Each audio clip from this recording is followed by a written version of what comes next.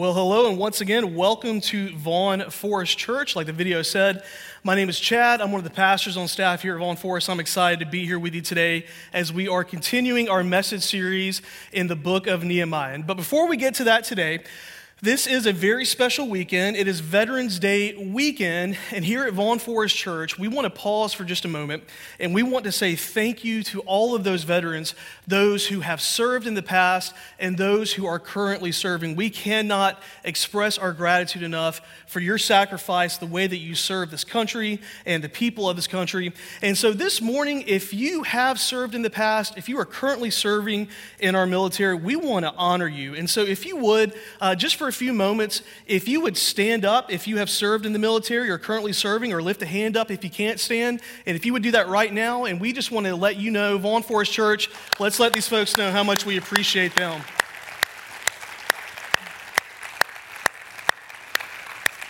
So many folks, we are so grateful to you, and we just want to honor you this morning. But we are continuing in our message series in the book of Nehemiah today, and we are actually in week 6 of this series. And so if you have missed any of the past weeks, I would encourage you, head over to vaughnforest.com, click on the Messages tab. There's been some really great teaching in the series. Get caught up. There's been a lot of really good stuff on there, and we are going to be continuing it today, and I'm looking forward to that. But in case you have missed any of the past weeks, I'm going to give you a real quick recap on where we are at so you kind of know the situation that our main character, Nehemiah, and the nation of Israel find themselves in today. So really quick, the nation of Israel, over the course of the Old Testament, over and over again, they would disobey, and the Lord had a covenant with them that if you disobeyed, that then there would be judgment and punishment brought out on the nation. Eventually, that happens in the form of some enemy empires who had come in and they had conquered the nations of Israel and the nation of Judah. And they carried them off into exile. And kind of the big empire on the scene at this moment is the Persian Empire. So the nation of Israel is in disarray. The walls around Jerusalem are down. There's no safety there. There's a remnant of a few folks left in the area, but for the most part, they have been conquered and carried off into exile. Now, fast forward a little bit, and we get to the setting of our story. There's a guy named Nehemiah. And Nehemiah is Jewish, he is an Israelite, and he has risen up in the ranks of the Persian Empire to the point where he has become the cupbearer to the king. And this was a really big deal. This is a very high position. You are very tight with the king. You are sampling his food. He is coming to you for advice. So this was a big deal for Nehemiah to be in this position. But word reaches Nehemiah's ears about the condition of the state of Israel, specifically Jerusalem, and that the walls are down and that they are open and they are vulnerable to attack. And the Lord puts it on Nehemiah's heart to go back and to rebuild those walls, to lead a remnant back to rebuild what had once been torn down. And Scripture tells us that the Lord moved on the heart of the Persian king, and he allowed Nehemiah and the Israelites, a remnant of them, to go back and begin rebuilding. And so in chapter 1 of the book of Nehemiah, we see Nehemiah almost the entire chapter, he's praying. The Lord has put this on his heart, and he is praying that God will forgive him and his nation of their sins, and so that they can go back and rebuild the city walls of Jerusalem. Why is that so important? Because it's a great reminder that everything we do starts with prayer.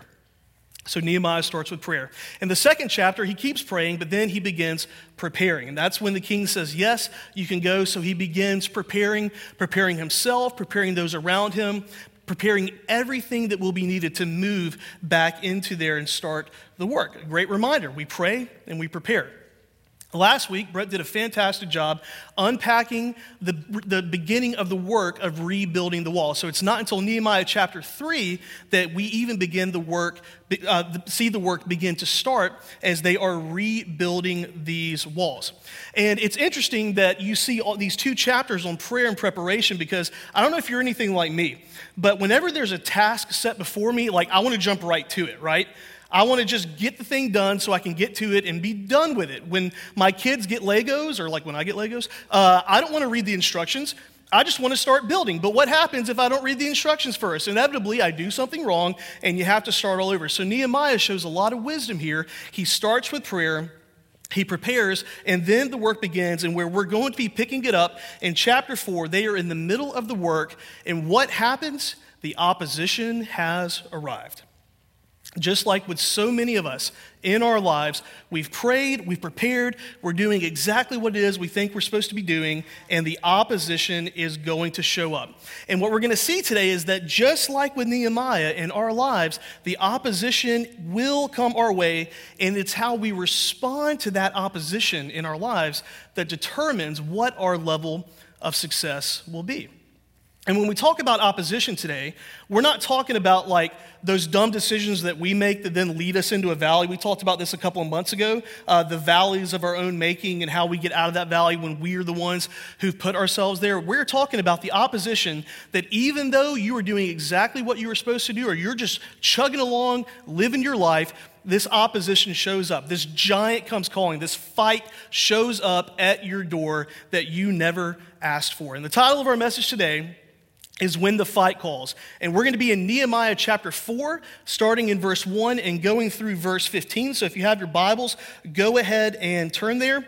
And what I want to do is just take the scripture a little bit at a time, so that we can kind of better understand this opposition that is coming against Nehemiah and the Israelites and kind of see how it relates to us in our lives. Again, we know that the opposition is going to come. If you are a follower of Jesus, we have been promised that the opposition will come. Even if you are not a follower of Jesus here today or watching online, I bet you have lived long enough in this world to know that there will be opposition that will come your way.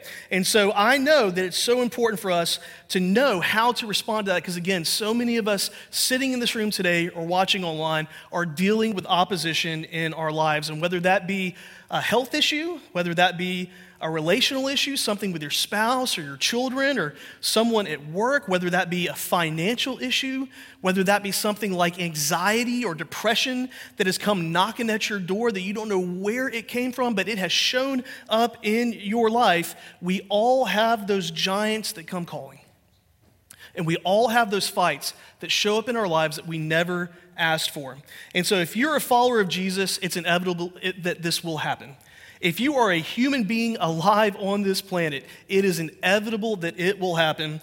And so my prayer today is that you would leave this place encouraged and a little bit better equipped to deal with this opposition as it shows up in your life, to kind of know what we need to do, some practical tips, how we can lean on the Lord when that happens. So the first thing I want to do today is define what opposition is. And kind of the big, long definition of opposition for us today is anything or anyone that threatens your perseverance in your faith in Jesus, or anything or anyone that attempts to pull you away from the will of God in your life. Now understand, when I talk about the will of God, I'm not talking about like the secret will of God for your life, like who are you going to marry, or how many kids are you going to have, or what you're going to major in. I'm talking about God's will that is revealed to all of us, which is to live as imitators of Jesus Christ. If you are a follower of Jesus, we have been called, and the calling on our life is to live our lives in such a way that we are imitators of Jesus. And anything that would attempt to pull us away from us being imitators of Christ is opposition in our lives. Maybe a more simple definition would be this: anything that tries to keep you from everything that the Lord has for you. Opposition is anything that tries to keep you from everything that the Lord has for you. And anything that tries to pull you away from God's will in your life, that is opposition. Again, this could be sickness. This could be relationships, relational issues. This could be financial issues, any kind of other circumstances. Any of those can be opposition in your life. And for us as Christ followers, one of our main goals is to pursue God's will for our lives.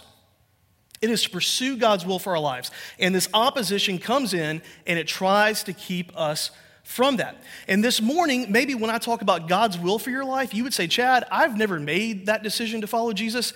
I don't know what you're even talking about. And what I would encourage you would be to stick with me, because I think this wisdom that we see from the book of Nehemiah, I think it's something that anyone can apply to their lives, and I think it's something that can really help us out as we face that opposition. So we are going to be picking it up in chapter 4, verse 1 today. If you have your Bibles, go ahead and turn to that part of Scripture. If you do not have your Bibles, no worries. We're going to put all the Scripture up here on the screen so you can follow along. So remember, Nehemiah and the Israelites, they have prayed. They have been called. They have prepared. The work has begun, and they are right where they are supposed to be. But here comes the opposition. Just looking for them, trying to start a fight. It is headed their way. So picking it up in Nehemiah chapter 4, verse 1. When Sanballat's one of the kind of big dogs of the region. He's not with Nehemiah and their guys. He does not like them. When Sanballat heard that we were rebuilding the wall, he became angry, and he was greatly incensed. He ridiculed the Jews, and in the presence of his associates and the army of Samaria, he said, "What are those feeble Jews doing? Will they restore their wall? Will they offer sacrifices? Will they finish in a day? Can they bring the stones back to life from those heaps of rubble, burned as they are?" Tobiah, his buddy, the Ammonite, who was at his side, said, "What they are building, even a fox climbing up on it would break down their wall of stones." So Nehemiah and his buddies, the Israelites, they are at work, and what happens? Here come the bullies. Here comes the opposition. And when I read about Sanballat and Tobiah, I can't help but think about those two guys from A Christmas Story. I think, these guys from A Christmas Story. So you've got Sanballat here, and he's over here, and he's talking smack, and then you got his little buddy over here that's like, yeah, they're not going to be able to get anything done. This is who I picture. Now, a quick side note. It has nothing to do with the sermon for today. Christmas decorations are already going up. Have y'all seen that? It is November 12th, and Christmas decorations are already going up. I saw them on the drive in today. Is there anyone in this room who would be brave enough to admit that you already have your Christmas decorations up in your house? Oh, I see hands going up. We're going to pray for you guys. All the rest of us who are saying we're going to pray for you guys. But this is kind of what I imagine. I see these two bullies. You know, the other thing that comes to my mind, y'all remember that big dog? These guys. The big dog and the little yappy dog. This is Sanballat and Tobiah. They're here, and they are talking trash to the Israelites, and they are threatening them. Now, I'm making light of this. But the truth is that this was a very big deal. These guys were a huge threat to Nehemiah. They had armies with them, and they were coming in, and they were a threat. Israel is a nation in shambles. Remember, the walls are down. The whole point of Nehemiah and the Israelites going back is to rebuild these walls. And these other guys, Sanballat and Tobiah, had warriors and fighting men backing them up, threatening them. Nehemiah and the others, however, they knew this going in. That they would face this opposition was not a surprise to them. So if you have your notes today, go ahead and pull out that note page, because I've got 5 practical tips for us when we are facing opposition in our lives that can help us know how to emerge victorious on the other side. So Sanballat and Tobiah, they're talking smack. Nehemiah and the Israelites, they expected it. So the first thing when we are facing opposition in our lives is expect the opposition to arrive. Expect the opposition to arrive. Brett talked about this a little bit a couple of weeks ago. But Nehemiah and the Israelites, as they moved into this area to begin this work, they knew that there would be people there who would want to oppose them. These folks in the area did not want to see Israel succeed. They did not want to see a re-emergent kingdom of Israel. Now, why is that? Well, first, because a re-emergent Israel would be a powerhouse. In the old school days, I'm talking like the King David days and the King Solomon days, Israel was the leading force in the region. They were the big dogs. And these guys, Tobiah and Sanballat, had probably grown up hearing stories about the old days of the nation of Israel. The reason Israel was conquered was not because an outside force was better than them. It was because of their disobedience to the Lord. And a re-emergent Israel would threaten them economically. It would threaten them militarily, and they did not want to see that happen. The second reason that Sanballat and Tobiah don't want to see Israel coming back is because Israel, when following the Lord's will, was a place where God's justice and God's peace and God's will reigned. It was a place of goodness, as close as we have to a place of goodness here on this earth. And these are wicked men. They do not want to see this nation make a reemergence because they don't want what they are doing, the ways they made money and the way they live their lives. They do not want to see that threatened. And from a broader perspective, God's people here on this earth are always going to face opposition because we are living in enemy territory.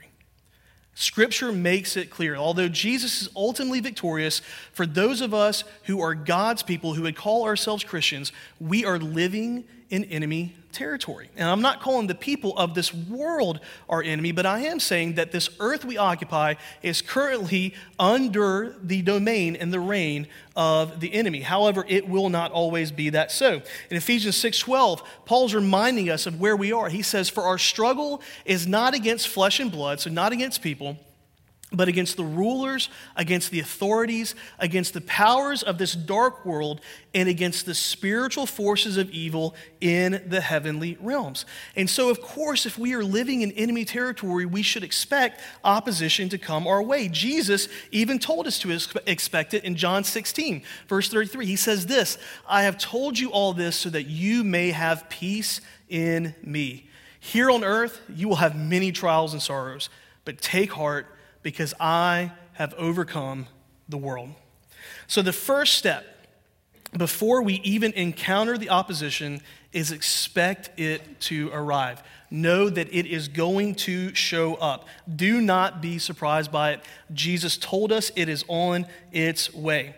But we can take heart because ultimately Jesus is going to be and Jesus is victorious.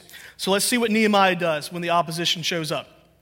In verse 4, he begins to pray. He says, "Hear us, our God, for we are despised. Turn their insults back on their own heads. Give them over as plunder in a land of captivity. Do not cover up their guilt or blot out their sins from your sight, for they have thrown insults in the face of the builders." That's the Israelites. "So we rebuilt the wall till all of it reached half its height, for the people worked with all of their heart." So the opposition shows up, which Nehemiah expected, and what does he do? The same thing he did when beginning the task. He prays. He prays and he asks the Lord to bless what they are doing to protect them. They pray and they get back to work. They do not stop other than to ask the Lord to move on their behalf, other than to ask the Lord's blessing for what they are doing. They get right back to it. They have all these people around them. They're surrounding them. They're mocking them. And what do? They do not stop. They do not come off the wall. They keep continuing to do the work that they have been called to do. And the second thing to remember is when you face opposition, refuse to be distracted or stopped. When you face opposition, refuse to be distracted or stopped. When you face those things tempting to pull you away from the will of God, refuse to be distracted or stopped. Nehemiah and the Israelites refused to let this get to them. They refused to let the mocking and the enemy and the opposition get to them. How? When all of this is going around them, when they're being surrounded, well, the first thing, I go back to point number 1, they expected it. They knew the situation going in. They knew that they were in enemy territory. And for those of us that call ourselves followers of Jesus, I think one of the reasons that we do get distracted, that we do get stopped, is because we're not expecting that opposition to show up in our lives. And so what happens? We are doing what we feel like we're called to do. We're living our lives as we feel Jesus would have us. Of course, we all mess up, but we're doing the best that we can. And then all of a sudden, here comes this giant calling. Here comes this fight that shows up at our door. And even though we feel like we're doing what we're supposed to, we face that opposition. And because we don't expect it, what ends up happening is our world falls apart. And we begin to doubt. Is God good? Is God faithful? Is Jesus victorious? Is he going to show up in my life? And we respond not with prayer, but with fear and anxiety and despair and hopelessness and rage. And then eventually that leads to us doubting God. And as a Christian who is trying to live faithfully in this world, that can be so devastating.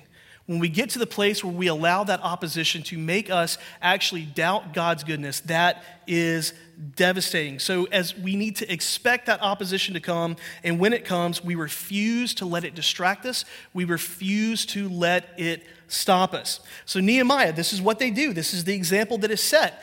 They pray, they get back to work, they don't get distracted or stopped, so everything automatically gets better, right? No. As a matter of fact, it's about to get much worse. Picking up in verse 7. But when Sanballat, Tobiah, and the Arabs, the Ammonites, and all the people of Ashdod, so they've got like way more folks here now, heard that the repairs to Jerusalem's walls had gone ahead and that the gaps were being closed, they were very angry. They all plotted together to come and fight against Jerusalem and stir up trouble against it. But we prayed to our God and posted a guard day and night to meet this threat. Meanwhile, the people in Judah said, "The strength of the laborers is giving out, and there is so much rubble that we cannot rebuild the wall." Also, our enemies said, "Before they know it or see us, we will be right there among them and will kill them and put an end to the work." Then the Jews who lived near them came and told us 10 times over, "Wherever you turn, they will attack us." So the opposition has moved beyond just a couple of guys threatening them. There are nations that are coming around them, threatening to kill them. And this is a scary situation. The enemy is close. The laborers are starting to tire and they are starting to give up. And even their friends in the area, these remnant of Jews that lived around them, are coming to them and going, "Y'all need to stop and you need to run or else you are going to die." And this is the part of the story where if it was a movie, it would seem like things are never going to be able to get better. This is the end of Empire Strikes Back, right? This is the part of Lord of the Rings where they are surrounded and it looks like the enemy is going to break through and is going to kill everyone. It just seems like it's too much defeat. It's too insurmountable. Here they come, and what are we going to do? And maybe for you today, here in this room, watching online, you would say that you feel like you're in that kind of a situation in your life. Maybe you know someone who's in that kind of a situation in their life, where it just seems like you are down in that pit and that it's just too much to climb out of, that the hill is too steep and you have been beat down and the opposition has come against you again and again and again, and it just seems like it is impossible and that there is no way out. And if that is you today, if you feel like you are in an impossible situation that is too deep and the opposition has come too much against you, then I have great news for you, and it is this, that our God is the God of the impossible. Our God is the God of the impossible. And when it seems like there is no way, our God will make a way. And so no matter if you are still on the wall at work, whether you have been pulled off of that wall, if you feel like you are tired and abandoned and there is no way out, I would remind you of this. Point number 3, simply this: remember that you are not alone. When you feel like you are in a situation by yourself, impossible, the opposition raining down on you, remember that you are not alone. There is a God who loves you, who is near to you and wants what's best for you, and he has not left you in your despair. He has not left you in that situation. And when we face opposition, it's so easy to believe the lie that we are facing that opposition alone. Again, whether it's a fight that's come calling out of nowhere all of a sudden, or whether it is a season of opposition in your life, it's so tempting to think that we have been left by ourselves and we hit that breaking point where it just seems like too much, but God will never leave us. You are not alone. Look at some of God's promises to us in Deuteronomy 31. He says, "Be strong and courageous. Do not be afraid or terrified because of them," because of the opposition. "For the Lord your God goes with you. He will never leave you nor forsake you."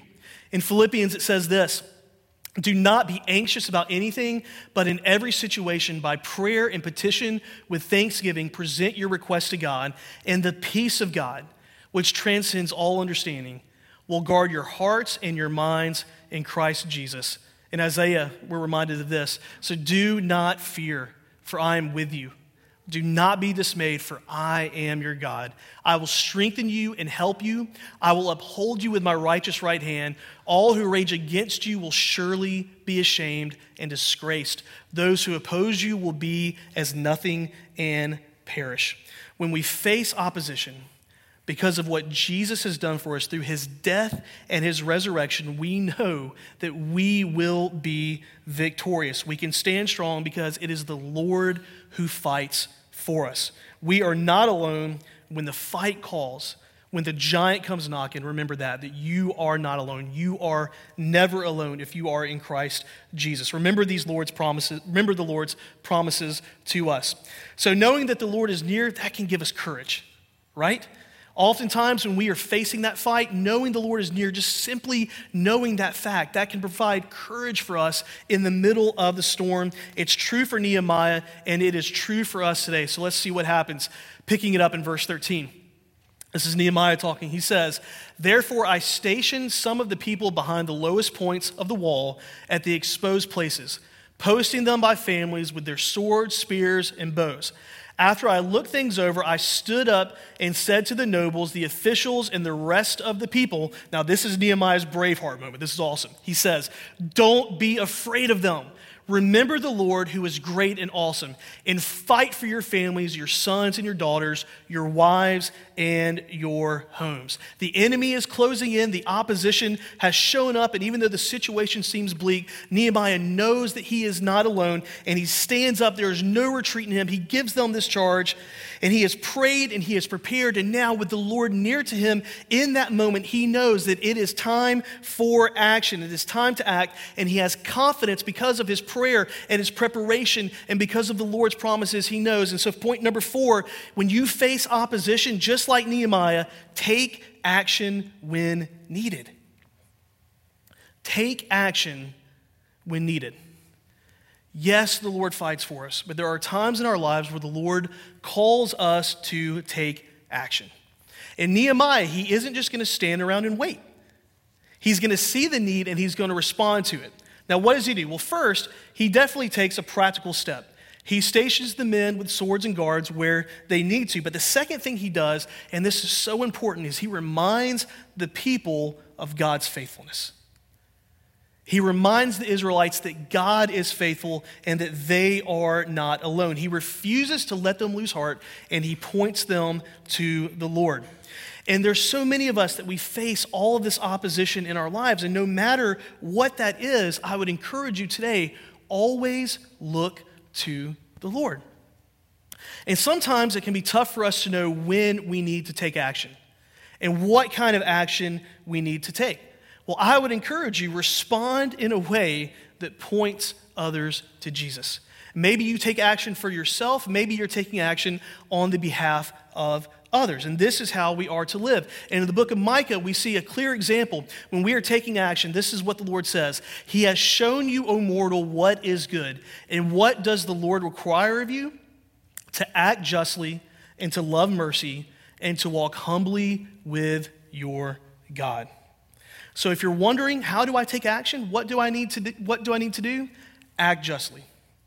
Love mercy. Walk humbly with the Lord.